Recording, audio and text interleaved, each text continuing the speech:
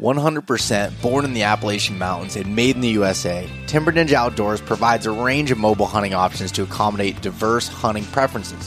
Whether you prioritize comfort, lightweight design, or versatility, their 2-panel and single-panel saddles collection has something for everyone. The Black Belt Nano is the lightest single-panel saddle available on the market, weighing in under a pound. The saddle is designed with the minimalist hunter in mind, focusing on lightweight functionality and breathability. One notable feature is the patent-pending magnetic stick clip system on the side, which allows for convenient transportation of sticks up the tree, as well as a built-in platform holder. The Nano saddle can be folded up to the size of a Nalgene bottle, enabling easy portability. With a 4-way stretch material on the back for a comfortable fit, as well as strategically placed padding for hip pinch relief. You can use code EastMeetsWest to get free shipping on any Timber Ninja order. If you try it out and don't like it, send it back within 30 days for a full refund. Learn more at timberninjaoutdoors.com and sign up for their email newsletter for exclusive discounts and product drops. When it comes to optics, I get the same question over and over again. What are the best all-around binoculars? Well, it's tough to find something that works in every condition great, but after using a pair of Maven B1.2 10x42s, I think I found them. They feature an 8x or a 10x option, superior low light performance, tack sharp edge-to-edge clarity, a generous depth of field, and a silky focus mechanism. All of Maven optics have a lifetime no-fault warranty and hail from the great state of Wyoming. I've been using Maven optics since I bought my first pair in 2017, and I think you should test them out for yourself. Head over to mavenbuilt.com and use the code EastMeetsWest-gift for a free gift with any full price optics order. For all of those that want a truck bed cover for work or play, Diamondback makes the top of the line heavy duty covers that help you do more with your truck. They're perfect for the truck-owning avid sportsmen, outdoor enthusiasts, and weekend project warriors. I'm currently using the HD cover that is capable of holding up to 1,600 pounds on the top, and then I have the Yakima Overhaul HD bars on top, so I can put my rooftop tent on it. When I'm not using my rooftop tent and able to use the trifold design of the Diamondback, I have the Crossbin 8 in there to organize all of my stuff in the back of my truck bed. Diamondback is made right here in Phillipsburg, Pennsylvania. If you want to check them out, head over to diamondbackcovers.com.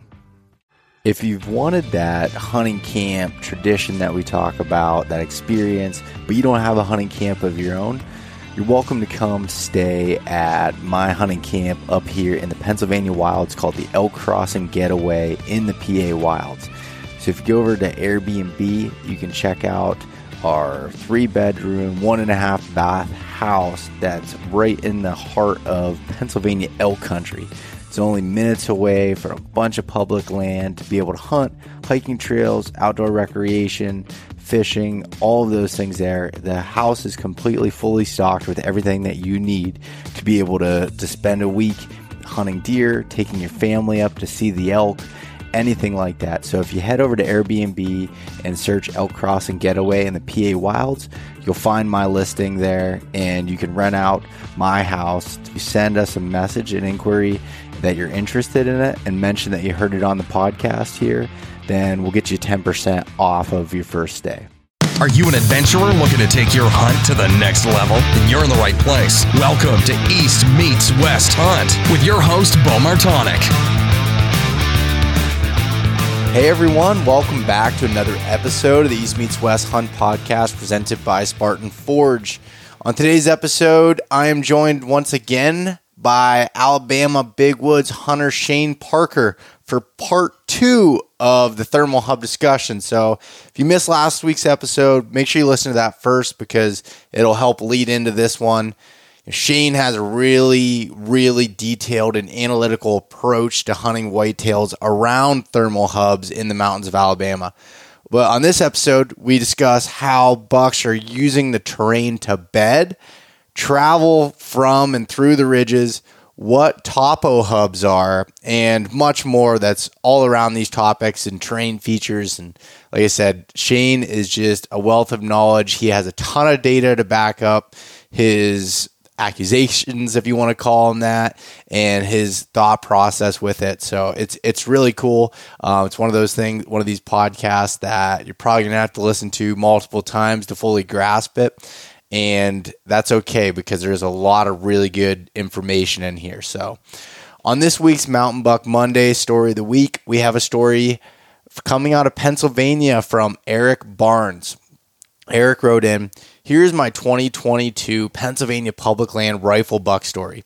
After holding out for a few giants during bow season, I abandoned those areas and went back to scout an area I've shot a few bucks in the past, but haven't hunted yet in 2022. I went into that area to scout on Black Friday, November 25th, and found a fresh rub line close to where I have usually hunted in the past and killed bucks before. So I got in there and set up super early on November 26th, the opening day of rifle season. It was a slow morning, but at 9:20 a.m., I glanced to my left and saw a deer moving through a thicker patch and got my rifle up. Once I saw him through my scope, I saw he was a shooter, so I settled my shot and squeezed it off. He ran off and piled up 20 yards later. He scored just under 110 inches unofficially, but he was 7.5 years old, just like my 2021 archery buck was. Even though I wasn't able to fill my tag in bow season on one of my target bucks, I was able to make something of this season in rifle season." Well, congratulations again, Eric, because this is your second entry coming in 2 years in a row, 2 extremely old deer. So congratulations on that. And anybody that wants to go check out the photos of Eric's deer, head over to East Meets West Hunt on Instagram or East Meets West Outdoors on Facebook. Check it out. And if you have your own mountain buck submission that you want to send in to be shared on the show and social media, please send it via email to bo@eastmeetswesthunt.com. Just a paragraph or two describing the hunt, what was going on, and a few photos, what you have to be able to share. I love sharing these stories. I say it all the time, and it's obvious that you guys do too. So thank you for sending in all these submissions, and keep them coming.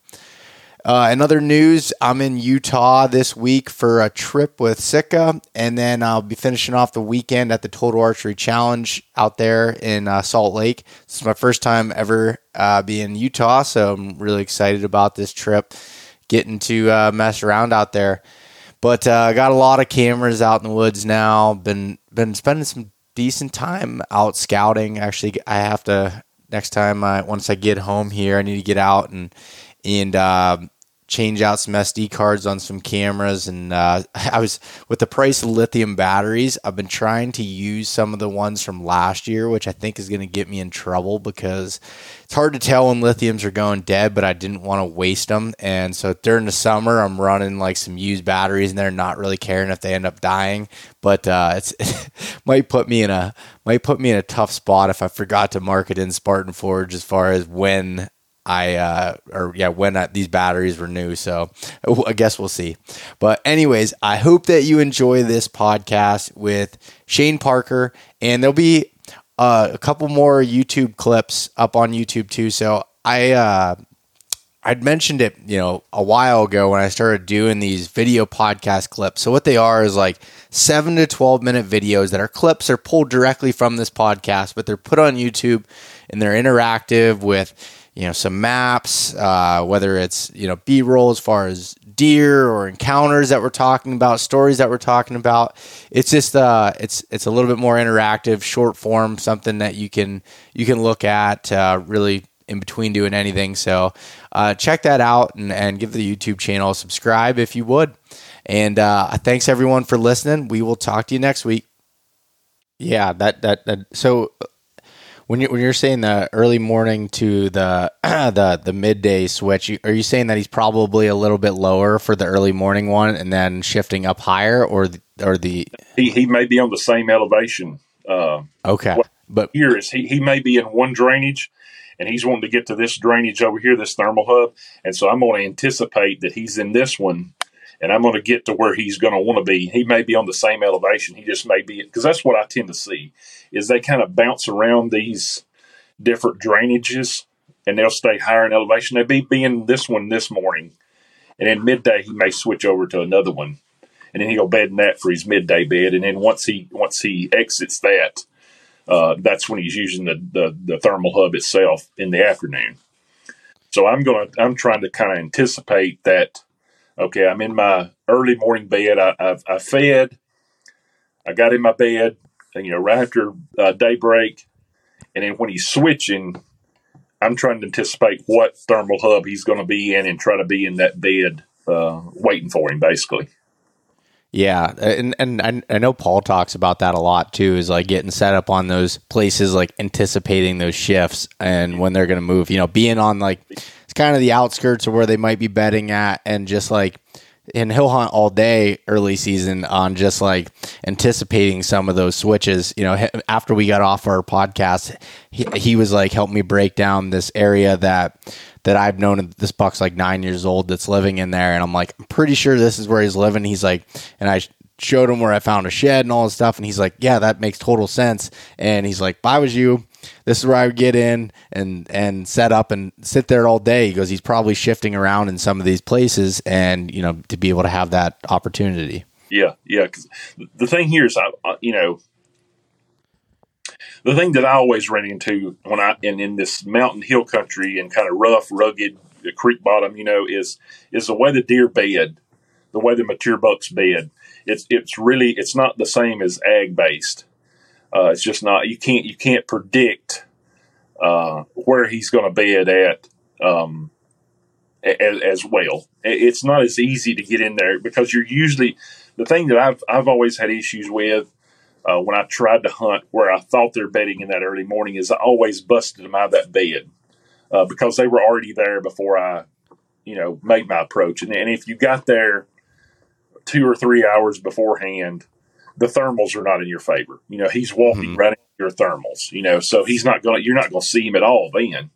So it was just better to try to get into an area that they want to get to after they bedded that initial time, because that initial time is just so random, and it's such a knife edge that you're trying to predict and trying to get into, that it just didn't really make sense to try to do that. So I'm trying to predict that second movement, and it's usually in those, like I said, those V-shaped drainages. Then that's when the V-shaped drainages really are what you're wanting to key in on, instead of those U-shaped, big flat bottom drainages and thermal hubs. You're going to those V-shaped at that point in time, getting that steepest terrain that he can possibly seek out, basically.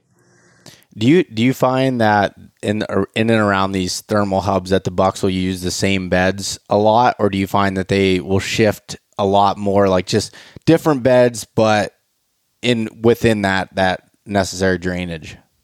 I think as they get older, I think they start getting to where it's 1 or 2 or 3 beds, like that. Their bedding really shrinks down. But here, older class that start doing that, you're usually talking 7, 8, 9 year. The older bucks, because bucks here can get really old. There's not a lot of hunting pressure, but what I see is in that 4.5 to 6.5 year old range. They're not as specific. He may bed on this side of this little micro drainage one day, and he may be on the opposite side the next day. And he may bounce around. But he's going to be in that general area. But he's just probably going to be using a different bed. And then once as they age up, I feel like they get more. They get more bed specific to where they maybe have 3 or 4 beds only. Yeah. No, that makes a lot of sense. And what else was I going to ask about that? I guess too, with like, I guess when I look back at like a buck that my dad killed in 2021, that deer was 8.5 years old or so. And what he learned was that deer's home range was so small. I mean, even during the rut, like it almost seemed like the does came to him versus like even when they're in that 4 to 6 year old range where they're, moving around a little bit. Cause I've always had such a trouble finding a specific bed that I felt confident in versus a bedding area, type of deal. Yeah. I'm when you're hunting big woods, trying to find one specific bed that buck is using is it's worse than finding a needle in a haystack. I mean, it really is. A lot of times you just can't tell. It can look like a bed, but it might not be a bed. Like it's just one of those odd situations in this type of terrain and territory that sometimes you just don't know. I never have enough confidence that I say, oh, this is a bed that he's going to be in 3 days this week. Like I just never have been able to be confident enough in that because I've never had enough success trying to do it. So I just try to get myself in an area, that I think, well, this is probably the area.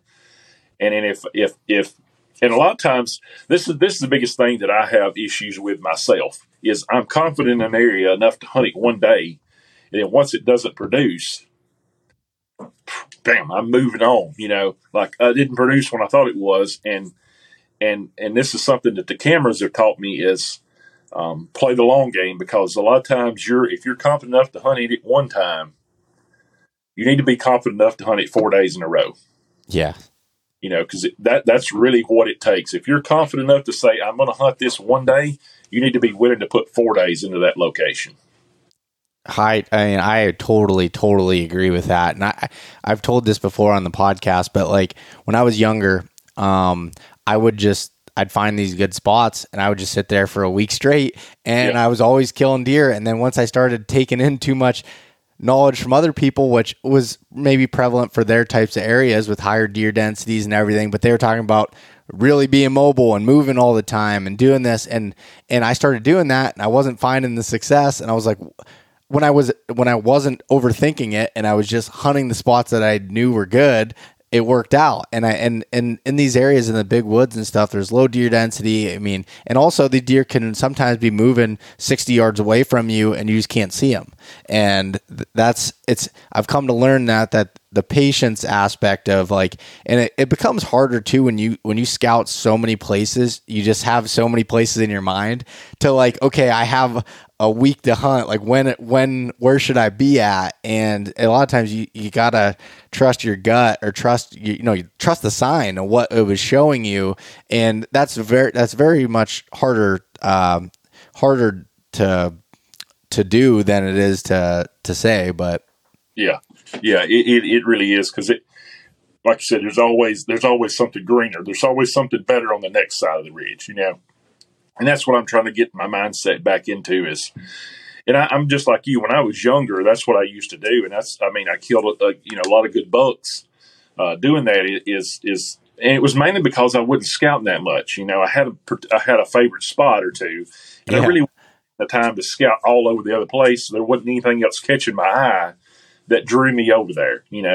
So I had my good spots, and that's where I would hunt, and that's really how you have to hunt because you got to get out of the mindset that if you're hunting in big woods, low deer density, you got to get out of the mindset that you went in there so you blew everything out.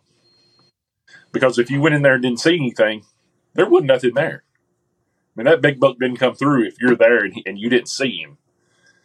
If you're confident in your spot, you didn't blow him out. He just didn't come through that day. Well, that's not a reason not to go back. That's a reason to go back. Yeah. And you got to look at it that way instead of the opposite. Instead of it discouraging you, you got to say, well, I know he's coming through here in 4 days. I've got to sit there enough till he's eventually going to come through this area. Because that's just how the deer work in the big woods. Is you take 1,000 acres, they're going to use 300 of it.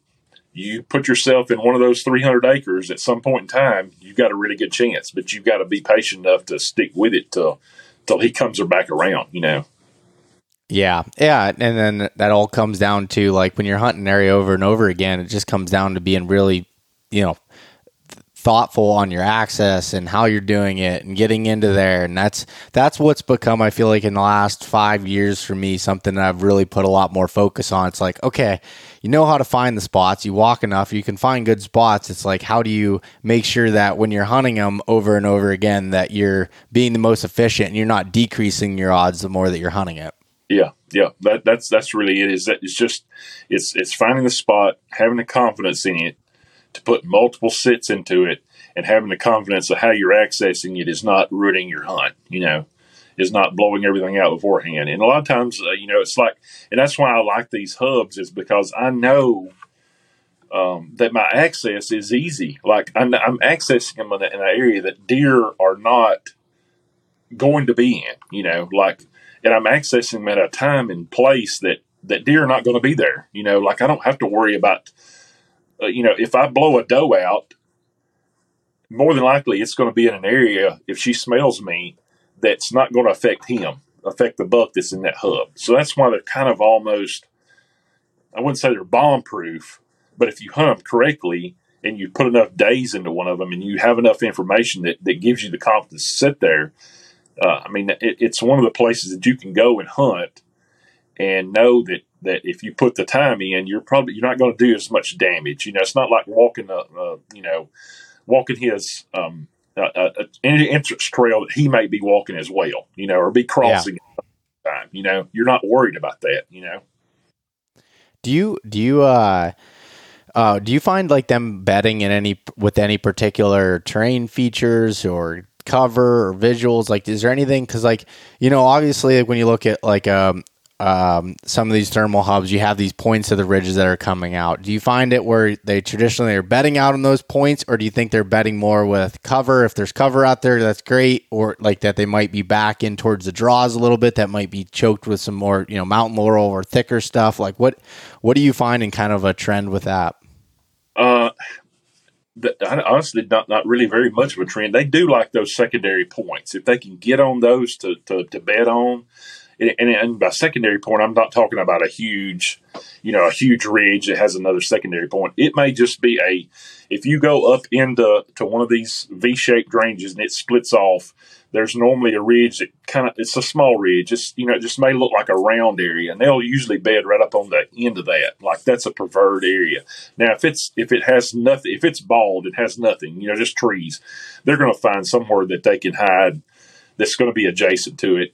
Blowdowns are really good. Like if you can get an old blowdown tree, stump, or something like that, they'll find that. They'll bed near that because they can use that as back cover or even front cover, But yeah, as far as terrain goes, when you split those micro drainages, usually you'll have that little rise, and they'll usually bed right there, And what I've actually anecdotally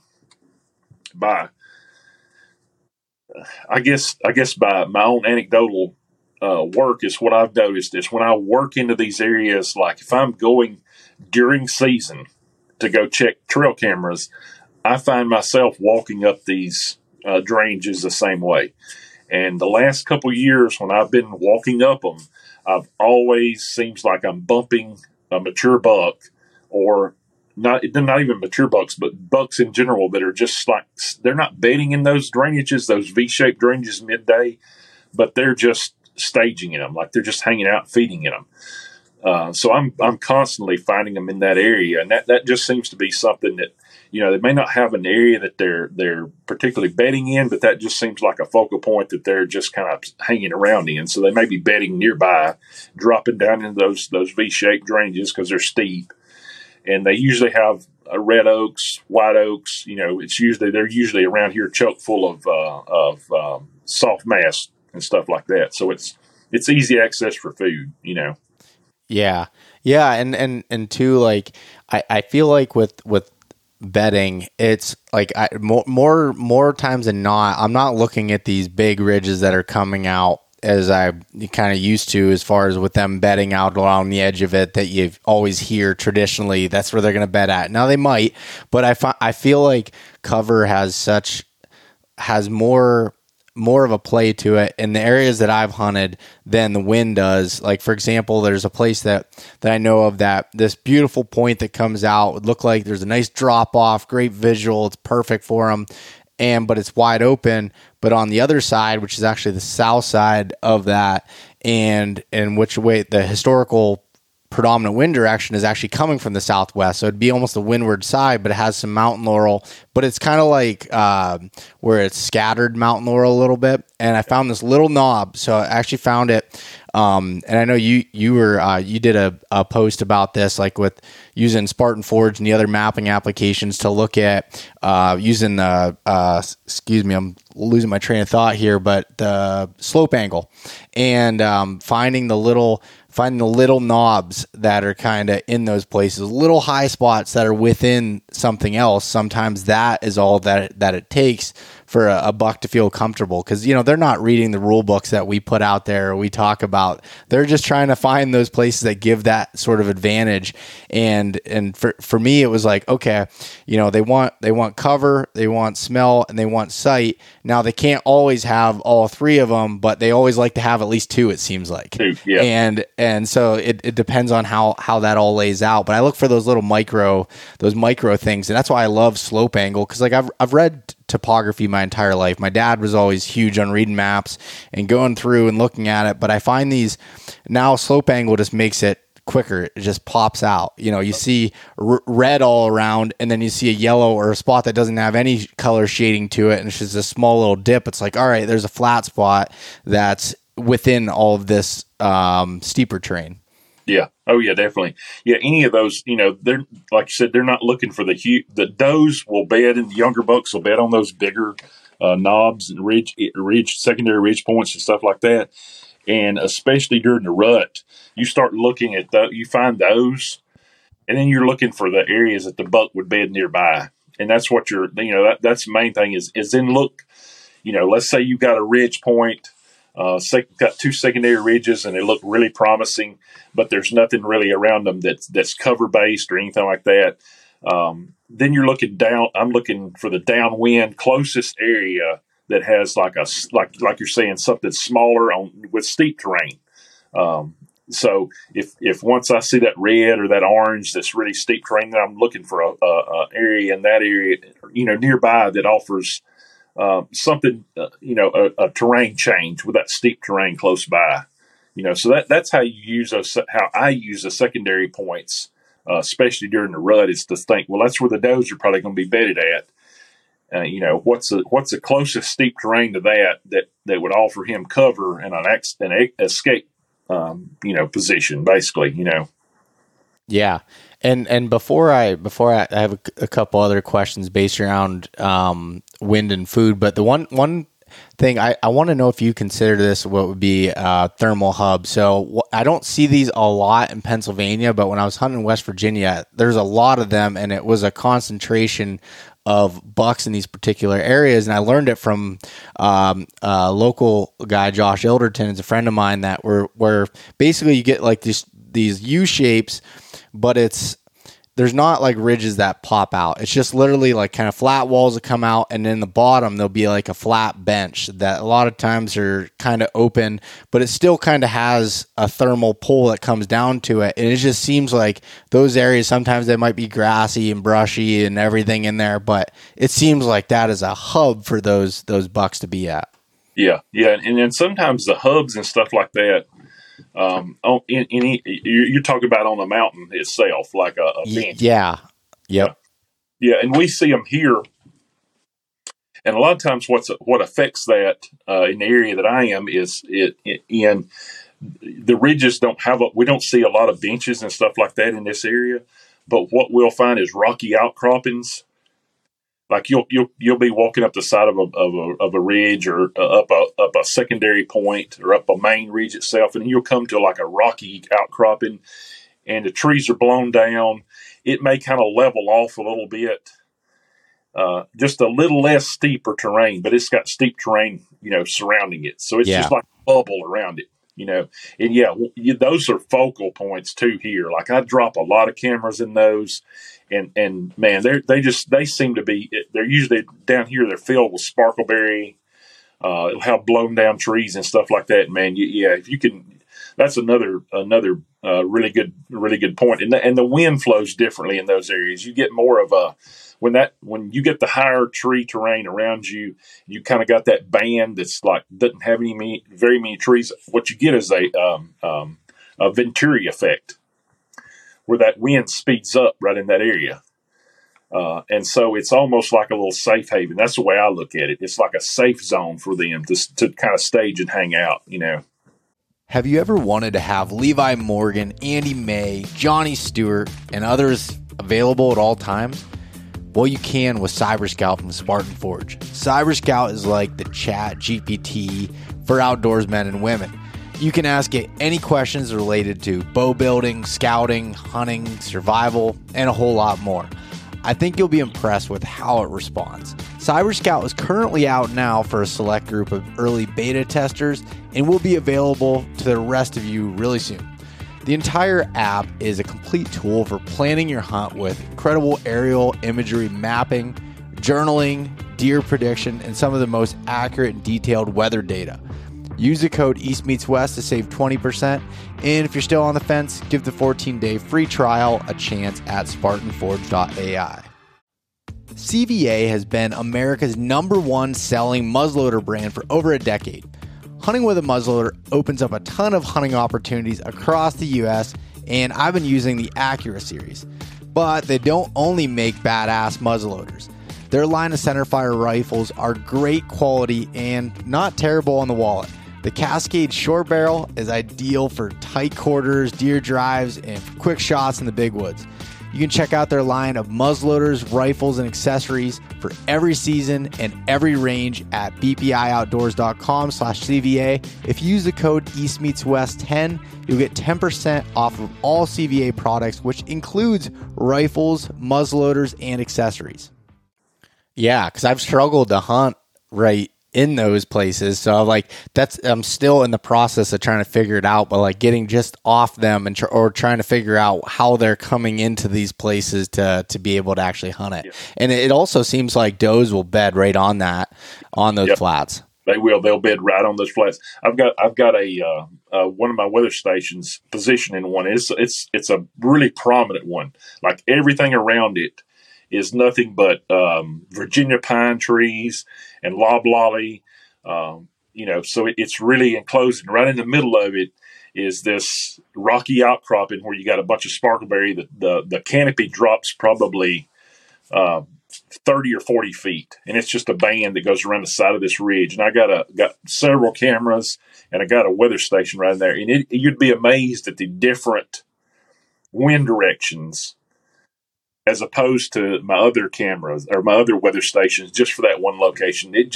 is so much different, And those are the things you're really trying to find. It's just those really anomalous things within the canopy, within the terrain that draw deer, Yeah, no, that makes sense. And the other question I had was around wind speed. So I know you're focusing off of thermals in these hubs, but is there does it get to a point where there's too much wind in general that it kind of throws it off and it's not worth hunting at those days? Once you get those high wind velocities, I would say it depends on the thermal hub itself, of course. Yeah. If you get this deeper, you got higher elevation on each side, and it's like that. It's not going to be affected as much. But the shallower one, let's say you've got only 100 feet, 150 feet of elevation change from the bottom to the top, the main ridge point. Usually once you get about a 7 or 8 mile an hour wind, anything above that, it just seems to balance that movement out, or balance the wind movement, the thermal hub movement. It'll start pushing the wind to that or pushing the thermal up the opposing ridge side. So if you've got a north wind, it kind of pushes that thermal up that south, the north facing slope of the opposite side. And then you'll start seeing, that's where I was saying, like, a lot of people fall in love with hunting downwind of a scrape instead of hunting down thermal of a scrape. The thing that I see that really tells me that downwind is not exactly the best is even when that changes, I don't see movement start kicking off in that downwind portion. So if the wind is overriding the thermal, the buck is not going downwind to that scrape or that thermal hub. He's not using that. It doesn't change his movement. He's only using that thermal hub when the thermal is in effect. And if the thermal is overridden, he's out of that ball game. He's not using that. Yeah. Do you think that they'd still bed in those types of areas or live within that hub during those higher wind speed days? Or are they going to areas that you feel like are better for those particular situations? They go to better. I think they seek out a different alternative, because their advantage for that is gone at that point in time. Yeah. Once that wind speed goes, then they only got a visual advantage, and they may not have cover because a lot of these thermal hubs, if you look at them, they're kind of open. So he's really going to be relying on his visual advantage at that point in time. And he's, I feel like they're seeking out a different alternative at that point. So high wind, once you get in that 10 mile an hour, 7, 8, 9, 10 mile an hour range and above, I'm not hunting a thermal hub at that point in time at all. Okay. And what about food? Like, how does food affect it as far as food sources and crop and everything? Like, as far as if there's, say, whether there's acorns on top of the ridge, but there's nothing down lower, are they still going to drop into that hub? Do they still use it similar? Yeah, I don't see food source in the hubs changing at all because it's such a quick movement. They're not coming down there for food, so they're not. Gotcha. They're not really. Like the one that I have. The one I put posted on there is mostly it's a hardwood pine mix, but there's not any food in that area. It's woody. There's forbs and stuff like that. Like that's another thing. There, I don't see a lot of them using the ones that do have food. Like if you have a big one that has white oaks in it, like let's say it's a thermal hub that is mostly hardwood and mostly mass producing hardwoods, or white oak, red oak. Those they're not going to use those. They'll use them, but it'll be at night. They'll use those after because there is absolutely no cover at all. So the ones that I'm seeing the most benefit from, as far as a hunting perspective, is this got to have some sort of low layer canopy cover. Yeah. Within it. It's just an added layer of protection for them. So the one that I'm dealing with there. I'm doing a more in-depth video on it that I'll put out too. That kind of shows how it looks, and it's very, it's filled with vines. It's got a, maybe chest deep hive, just browse basically within that thermal hub, and just with little pockets of open areas in it. And those are ones you're really wanting to look at. If you find one that's maybe just completely open, doesn't have any cover, any ground cover at all. More than likely, that's going to be a nighttime only use. That's what I've just kind of figured out. Yeah, no, that makes a lot of sense, and I tend to go, like, it was honestly just because this is what I had available to me. Was most of the areas I hunt don't have any mass producing trees, and it's all browse that I've kind of hunted, and it seems like historically the patterns. You have more patterns year after year because they're browse based versus mass, which changes everything. I just get more frustrated when I'm hunting massed areas because it can change, completely different year to year when you're focusing all on that mass. And it's like, again, I've told this a bunch of times on here, but I had this area I thought was super remote, great terrain type area, but it was all open hardwoods, and it didn't have the food to even produce big deer because they relied just on that mast. And if there wasn't mast, you'd have these old deer that had, big pop cam bases on them, but stubby little antlers, and just, they didn't have the food necessary to be able to go through it. I don't really hunt, based off of food here because there's a white oak on every ridge, and they all produce about the same, like we don't have feed trees or anything that really draws them. They can walk anywhere here and basically either get browse, forbs, and when the white oaks are producing, they're everywhere, unless we have a bad, here, the best hunting is when we have when we've had a terrible white oak crop, because that does limit everything to just the browse at that point in time. So you can eliminate that, but they limit the mature bucks eliminate that themselves. So if you're after a mature buck, hunting in the open hardwood white oak flats and ridge tops is just you're only pissing in the wind, Yeah, that makes sense. How much do you put, talking about other kind of like terrain features there, the opposite to the thermal hubs? What about like topo hubs? Do you pay much attention to those? I do. Yeah. The higher elevation. Yeah. So basically, for anyone listening, like where you have a bunch of ridges that meet at one point, almost like the spokes of a wheel. Yeah. Oh, yeah. Yeah. If you go back and look at some of my stuff I first talked about with the guys from the Southern Outdoorsman, Yeah, we went into great detail about those too. And those I use, yeah, I do that. Those can be a little, like they're not as, I guess, I wouldn't say they're less predictable, but I guess they're more subject to wind at that point in time.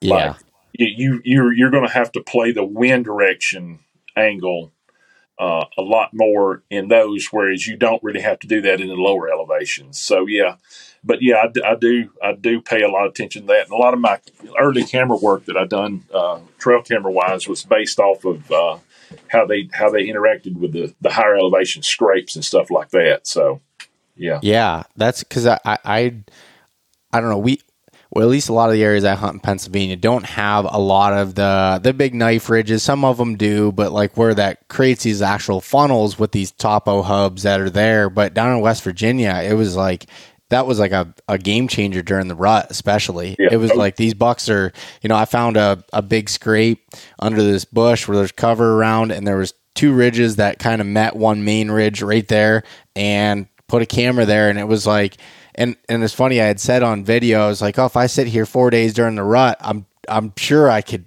have a chance at something nice. What do you know? I don't go there, and 3 out of the 4 days that I was hunting down there, it was like a mature buck coming through, cruising through those particular areas. Now, I'd seen some in early October coming through that, but not nearly as much as, during the rut specifically. Yeah. There are a lot of this around here. It is rut based, the higher elevation, but I do see a lot of usage in that early. Like if you're going to do if you're hunting early season here, or in this kind of mountainous terrain, like kind of what I'm in, that I focus a lot of my morning hunts on that higher elevation, and I'm trying, and I'm not really seeking the highest elevation. I'm more seeking that mid level, those the second level. So if I've got a ridge point that's say 1,500 feet in elevation, and the secondary ridges drop off of it, say at like 1,300. Well, that's where I'm going to be focusing on. And I'm going to be focusing on them dropping from that higher elevation down to that secondary area and positioning themselves for that movement to the lower elevation once the thermals drop. So that's definitely one of my and I've done a lot of camera work. That's where a lot of my cameras are put into as well. So okay.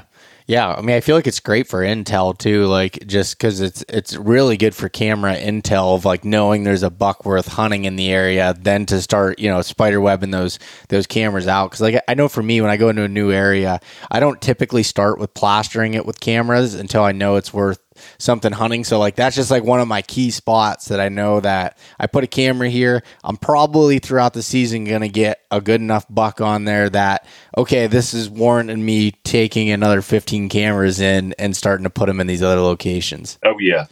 And that's kind of the way I do it too. I'll pick like a big hub system like that. That's what I call them, hub ridges. And I'll just pepper them out, at first, if I'm coming into a new area. And I like to get at the head of those drainages, where those drainages come up and kind of feather out to the secondary ridge points. That seems to be the point where they kind of, when they're traveling up those things, they'll kind of feather out and then they'll J-hook onto those secondary ridges. And that's the way I try to hunt them. Generally, is I try to pick one that's that where he's going to be J-hooking down that secondary ridge point early in the morning. And that's what I try to. That's kind of my hunting strategy. A lot of it for morning hunts is to try to work up a drainage to a point, and then set myself up to where either he's coming off of that bed that he got into early morning and working up into the higher elevation in the midday, or I'm meeting him there coming out of that drainage. And that's how I've killed several nice bucks by doing that. It's funny, as you're talking about that, you described the situation. I have my map pulled up on my other screen here, and there's a spot I'd found when I was spring scouting down in West Virginia where it's on top of the hill, the very top, you have the Topo hub where I had my camera before, but I guess it's about 250 feet down over, you hit the first somewhat bench system, where down there's not a lot of benches, but a secondary ridge comes out that was old strip stuff. So it's a lot of bushes, a lot of thick cover, a lot of briars. And then it goes to the open hardwoods and the oaks. And right at that ditch, at that line there's this steep drainage that comes up. And then there was a scrape right there. And just like, it was just like the ultimate hub of travel and movement. I'm eventually going to put out a YouTube video showing, I kind of went through the whole area and explaining it, but I kind of had like 2 trees picked out, one that was kind of below the trail and one that was above. And my biggest thing was like trying to figure out how to access this particular spot, because I don't have access from the bottom because it's private where you can't get in from. So like I was like almost like I'd have to come up over the other one and drop down on top of it to be able to get in there. But basically I'm thinking like they're either, depending on how the crop is, maybe they're feeding out, out on these ridges, are going to come back to bed in some of that thicker stuff, or maybe they're actually out in some of the grasses and coming back and moving around that line. But I'm trying to figure it out like early season, how it could work out. Yeah. And here what we see is a lot, or what I see a lot of, is that movement up into that higher elevation is right at daybreak. They're staging out in the lower elevations and stuff like that. So you can, if you're trying to come here from the bottom, you better pick the right bottom, Yeah. Or you're going to be walking right up with them, So it's a lot of times what you're talking about is actually probably a better idea, is to come in from the opposite side and come up if you can. Even though it may be way out of your way, you risk less chance of actually walking in with a deer you're trying to hunt. That's the issue with coming in from the bottom on a lot of these hubs that are just, it may be just one mountain range or one ridge that contains 7 or 8 different secondary ridge points, and your only access is from the bottom. A lot of times you got to figure out, or just kind of take a guess, I guess, on where that buck that you're hunting in the area might be from, and try to come in from the opposite side, or you'll be walking in with him, Yeah, that's the hardest thing of like trying to understand that. And and I think it's like messing it up a few times before you kind of figure it out. Oh yeah. Yeah. I won last year. Actually, it's year before last, I did the same thing. I had him down, had him patterned. He's about 156, 160 inch 11 point. And I mean, that morning I had him on camera working this one secondary ridge point like 4 or 5 days in a row. And I'm like, I know he's not going to be on that one today. He's worked that ridge point for 4 or 5 days in a row. I said, I'm just going to take a guess that he's going to move over a little bit based on the wind adjusting a little bit. He's going to be on this next one. So I start working up like an hour and a half before, 2 hours before daylight up this drainage. And it wasn't very far. I only had to go like 400 yards from where I parked at, basically up to the ridge point. And sure enough, I get right to where the head of that drainage drops off. And I've got my green light on, and I look up 5 feet in front of me, and he's standing right next to me. Like just standing right on the side, like on the other side of a brush pile from me. He's just standing there looking at me like, yeah, buddy, we're doing the same thing, Yeah.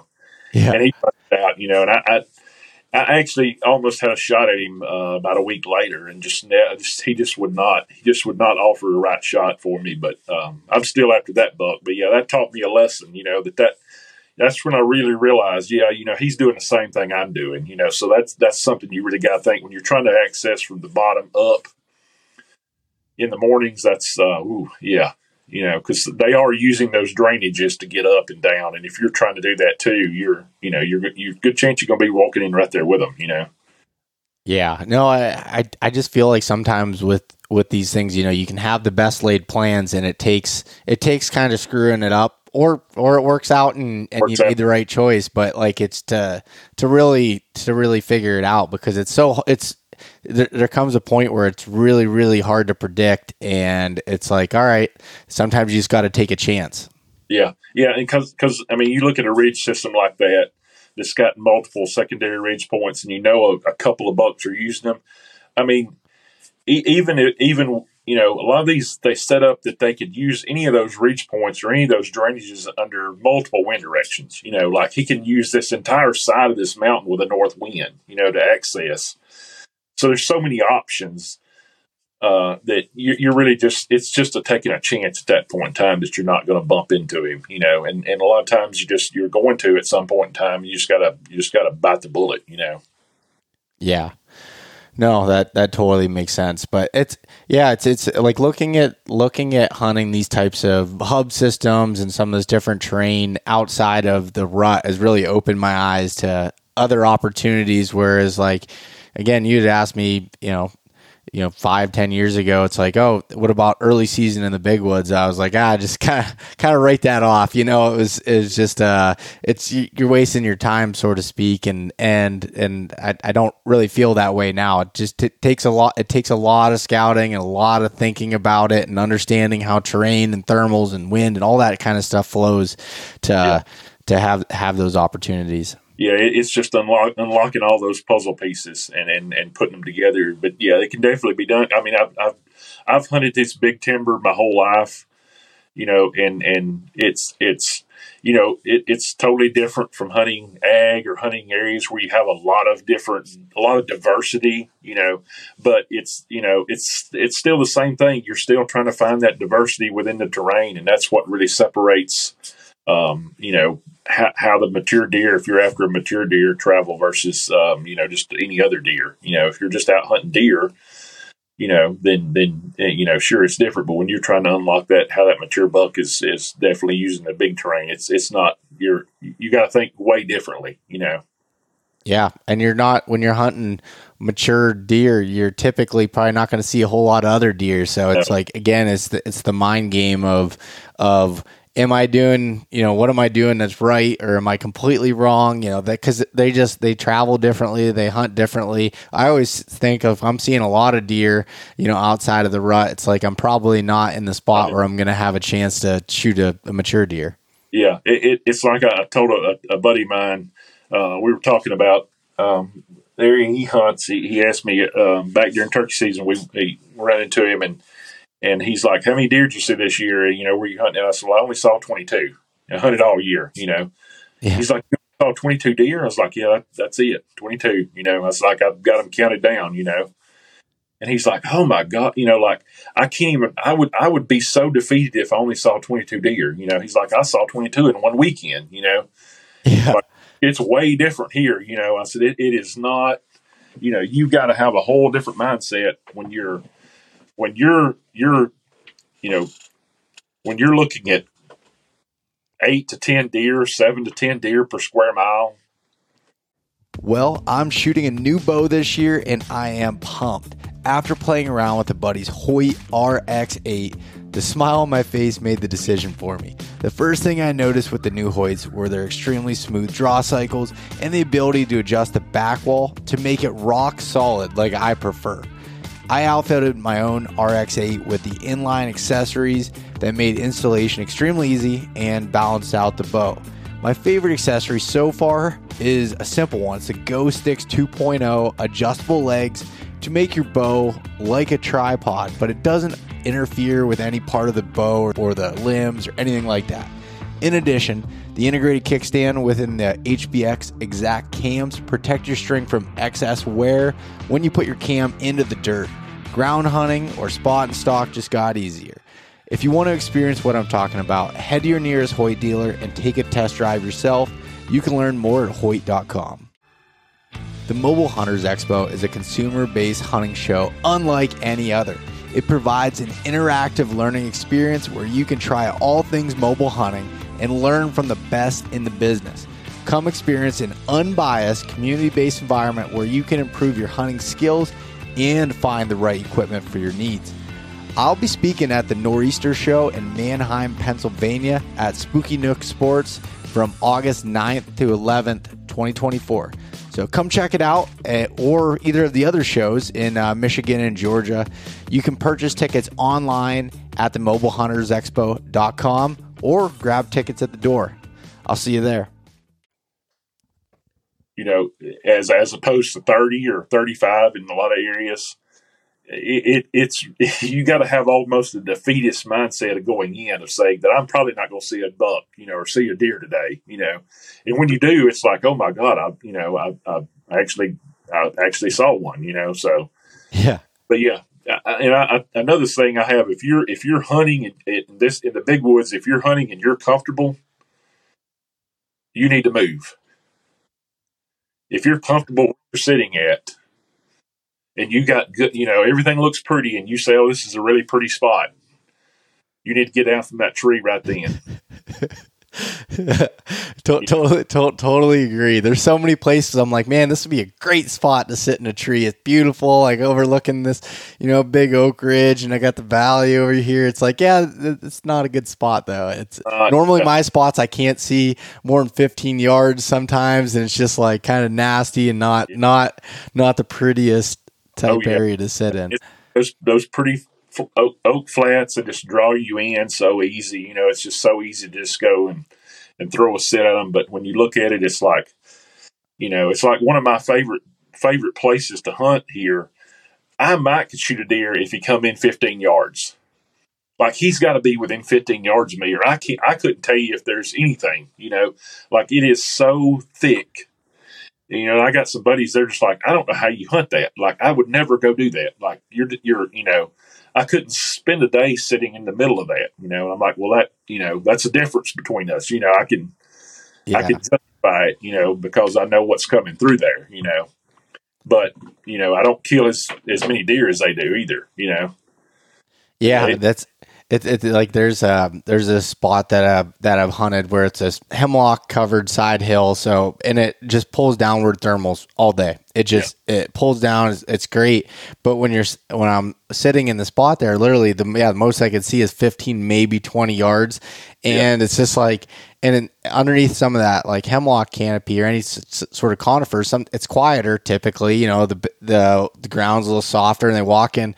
You can't even really hear them coming in a lot of times. So it's a really, you got to be alert, because all of a sudden there's the buck that you were hunting, and he's standing there at 15 yards, and you had no idea that he was coming in. And that is very tough. Like last year I went up to Alberta during November, and I went to hunt with an outfitter up there and do some product testing. And the guy said to me, he's like, "Now just understand the deer density isn't very high here. You're probably not going to see many deer." And I just laughed, and I was like, I saw 4 times as many deer as I'd see the whole season in Pennsylvania. And I was like, this is not low deer density. So it's amazing when you move, if you've hunted it and hunted in a really low deer density, when you go into areas where it's like, it's the bunch of deer, it's just a whole different, they don't act the same. It's just it's a completely different deer, Yeah. And so, here the deer, you'd almost think they're overpressured, because of just the way they act, but they're not really. It's just, there's just so few of them that they just don't behave the same. It's almost a whole different class of animal in a way, so you got to almost hunt it that way, so. Yeah. No, that totally makes sense. And like I said, I just think it's so awesome that you're in Alabama, I'm in Pennsylvania, and the more I talk to the guys all over, there's so many of us that are hunting these big woods, hill country, mountainous type areas, all different regions, and there's so many similar trends. Like, the food might be a little bit different, and the cover might look a little different, or different plants and trees, but it's all relatively the same when you think about it. And it's pretty neat. There's a lot more of us out there that are dealing with some of these struggles and having to hunt this way than I originally thought. Yeah, you get so when you hunt it like that, when you're used to hunting that type of style, you get so your mindset is nobody else can experience to what nobody else. It's like you don't realize that you're not alone. No. And when you start talking to other guys, it's like, wow, everybody, I'm not the only one that's having to deal with this, this issue at all, because it is, when you do hunt the big woods and you hunt the low deer density areas like that, it's like I said, you almost got to have a defeatist, not a defeatist mindset. You got to have your confidence in yourself that you can get it done, but you got to realize that I'm not gonna go out every day and see a deer, and you got to be okay with that. If you can be okay with that, you got 1 foot ahead of everybody else. It's the ones that can never accept that I can go out a day and hunt, or go out 3 days. I mean, I hunted 11 days straight last year, at the prime time of our season during the bulk of our rut, and saw a total of one deer during 11 days. Yeah. Like that's tough. Like that really beats your ego down. And I have all this information. Like I've done all this trail camera, and you almost feel like, well, I'm just a crappy hunter. Like and go out for 11 straight days and see one deer. But then that 12th day, I didn't close the deal on a deer. I think I missed the deer, but all it takes is that one day. Like, and then your confidence is back. So it's really just a continuation of building your confidence up, and just knowing that eventually, I'm going to have that chance. I got to capitalize on it. Yeah, that's the same way it was for me last year. It was like four days of not seeing a single deer, and I hadn't seen a single buck in 2 weeks, really. Like, I mean, I was hunting pretty dang close to every day, and then all of a sudden, last light there, that I shot my buck, and all of a sudden it was done, and I was like, oh, this is great. It went from the lowest of lows to the highest of highs in a split second. Yep, that's the way it is. The big woods hunting is like that. It's a lot of grind it out until you can't, and that's when it's usually, it's always seems for me, it's always that when I'm least expecting it, that's when it happens. Yeah, and it always was like it was always difficult when when I would like, okay, so say I'd have a week or a week and a half to take a vacation, during the rut. I was like, oh, is that going to be enough time? And you talk to people from other areas, like, what do you mean? Like, that's not going to be enough time. I'm like, I need the whole season, really. Like, it's not, no matter how much scouting you do, all this different stuff, if you're trying to hunt mature deer, like it's really, really difficult. Yeah. And for me, I've told some other people this too, hunting this style, like I may put in 3 years on one buck, to get to the point where I feel like I could kill that deer, like I could realistically kill that buck. It's not the same as just trying to kill any deer, like, and that's, you run into the same issue here as everywhere else. You've hunted a buck. I've had 3 or 4 years worth of data. It's like one of the bucks I was after last year. A guy killed it Thanksgiving. I had the opportunity to hunt him the day before he killed him, and I didn't take that time that I knew where the buck was going to be. And sure enough, the buck got killed the next day. I go pull my card, and the buck was right where I should have been the day before. Like if I'd have just been there and pushed myself that extra day, I would have had that opportunity. I would have killed the buck that I'd been chasing for 3 or 4 days. But instead, some guy walking back to his truck, the deer crossed in front of him and stood in the road, and he shot and killed him. So, like, those things just happen, But it does, for me. It takes 2 or 3 years worth of data to really have a confidence that I can, hey, I think if everything works right and I have that day to hunt, I can kill this buck on this day, And it like I said, it takes years sometimes to kill a buck, Yeah, no, it 100% does. And it's just, I guess I'm not at the point yet, but the more I talk to, I don't think there's very many people that hunt these types of areas that can just go in every year and figure out one buck and kill them. And that's why I'm always like, I might be hunting a specific deer, but I typically, I'll shoot other deer that would come into that area, but I always have backup spots, and I'm like learning of these other deer while I'm hunting another deer, because I know I can't just like hunt 3 years for one deer, he gets killed, and then try to go restart and learn another one. It's got to be like kind of coincided there, because it is so difficult, and they all have their own little tweaks and things that they like to do. Yeah, you got to put yourself, I'm talking about hunting one deer, but you've got to have backups. I mean, if you don't, or you got to at least hunt in an area where you believe there's other bucks, because I mean it like kind of like you said, if you like I said earlier, if your buck gets killed and you're not the one that does it, and you've been chasing after it, man, it's really you're scrambling then to get back in the game a lot of times. So I try not to do that either. I try not to put all my eggs in one basket, or try to just say, well, this is the buck I got to have, and if I don't have it, I've had a bad season or anything like that. Because if you do that, man, you'll have a lot of bad seasons. Yeah. Yeah.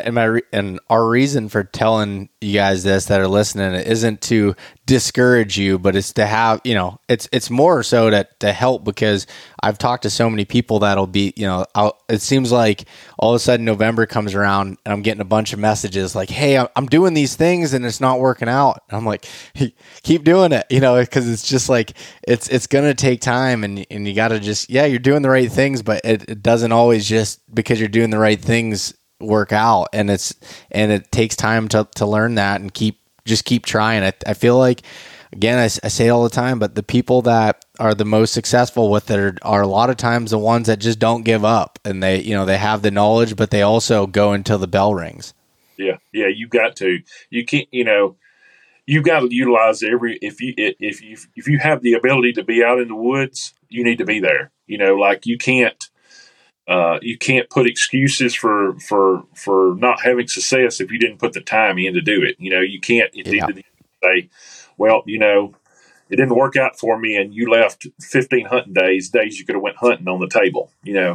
Like you hunting this type of way, you've got to utilize every moment that you can be in the woods. But at the same time, you've got to be very methodical and very strategic when you're hunting the big woods, as opposed to a lot of other areas. It's not the same. It's hunting big woods bucks and hunting low deer density deer is way more strategic in your preparation and your planning than hunting a lot of other type of deer that I've and I have a lot of experience doing it in different areas, and there's a lot more strategy. You've got to be a more strategic, methodical combination of a hunter to be able to be successful at it consistently, in my opinion. And I'll say, like, the one mindset shift that has helped me personally, and maybe it won't for others, but like I look at every time I go into hunt as it's going to be the day that I kill them, so that I do all the details, I do all the things, and I don't look at it as if I have a week to hunt, because then sometimes I like kind of be a little bit lazy maybe at the beginning of it, or like, oh, I got this time. But if I look at it like this is the day I have to hunt, and I do that, and then I do that every day and kind of reset. It's like these shorter steps. When you look at, I know for me, like if I look at, say I have 2 weeks and I can go hunt, it's like, okay, I got 2 weeks. I got plenty of time. But if you look at it like, okay, every day just kind of doing the right things that I need to do, that seemed to help me kind of stay in that game a little bit better. Yeah, that's a really good out. I think maybe I fall into the opposite. I try to, I probably need to take more of that approach, because I tend to take the approach of, or I caught myself, and maybe it's just my my personality or something, but I'll take a week and say, okay, I got to kill this buck within this week, or I got to see the buck within this week, and probably doing what you're saying would be a more apt, thing to do is take each day to day, instead of looking at it as like a week long process. Put more emphasis on the day itself, and then break each day down. Yeah. Like instead of looking at it like I got to kill it within a larger time window, I got to kill it within a shorter time window. And I think you'd probably be a lot more detail oriented if you're doing that, if you have that mindset. Yeah, and that's just like with my personality type. I felt like that's helped me do that. And it doesn't mean like that I'm just going to like jump into the best spot when the conditions are wrong or whatever. Yeah. It just means I'm going to look at the conditions and try to have the best plan for that specific day and conditions that they're being thrown at me. And I don't know, just that little mindset game, cuz like again, like we talked about, you got to do all you can to keep your mind right when you're hunting these deer. Yeah, you really do. You got to keep that confidence up, cuz if you don't have that, and you're hunting, like I said, this low deer density, it can really play with your ego. That's for sure. Yeah. Well, Shane, I've kept you on long enough. I apologize for keeping you on here so long, but man, I just enjoyed talking about this stuff. And there was a giant list of other things that I wanted to cover, so we'll have to get you on again. But it was just fun to really break down the way you look at some of these hub systems and your real-time data that you have from this stuff and being able to apply it. Like, I feel like we covered a lot of good stuff there. So thanks for coming on. Well, I appreciate you having me on. It was great to talk with you. I really enjoyed it. Anytime you want me back, I'll be glad to share more data information. So great. And for anyone listening, you can check out Shane November Warrior Outdoors on YouTube as well as Instagram. Is there anywhere else that people can kind of find you at? Yeah, you can find me on Facebook as well. You can usually just look up Shane Parker and you can connect to my page. I post a lot of stuff on my personal page, and then I have one dedicated to the outdoor page as well. So those three are my main ones. Awesome. Again, thank you so much for coming on, Shane. I appreciate it. Thank y'all. Thanks so much for listening to this episode of East Meets West Hunt with your host, Bo Martonic. For more great content and to stay up to date, visit eastmeetswesthunt.com, Facebook at East Meets West Outdoors, and Instagram at East Meets West Hunt. If you enjoyed today's episode, please review and subscribe, and we'll catch you next time.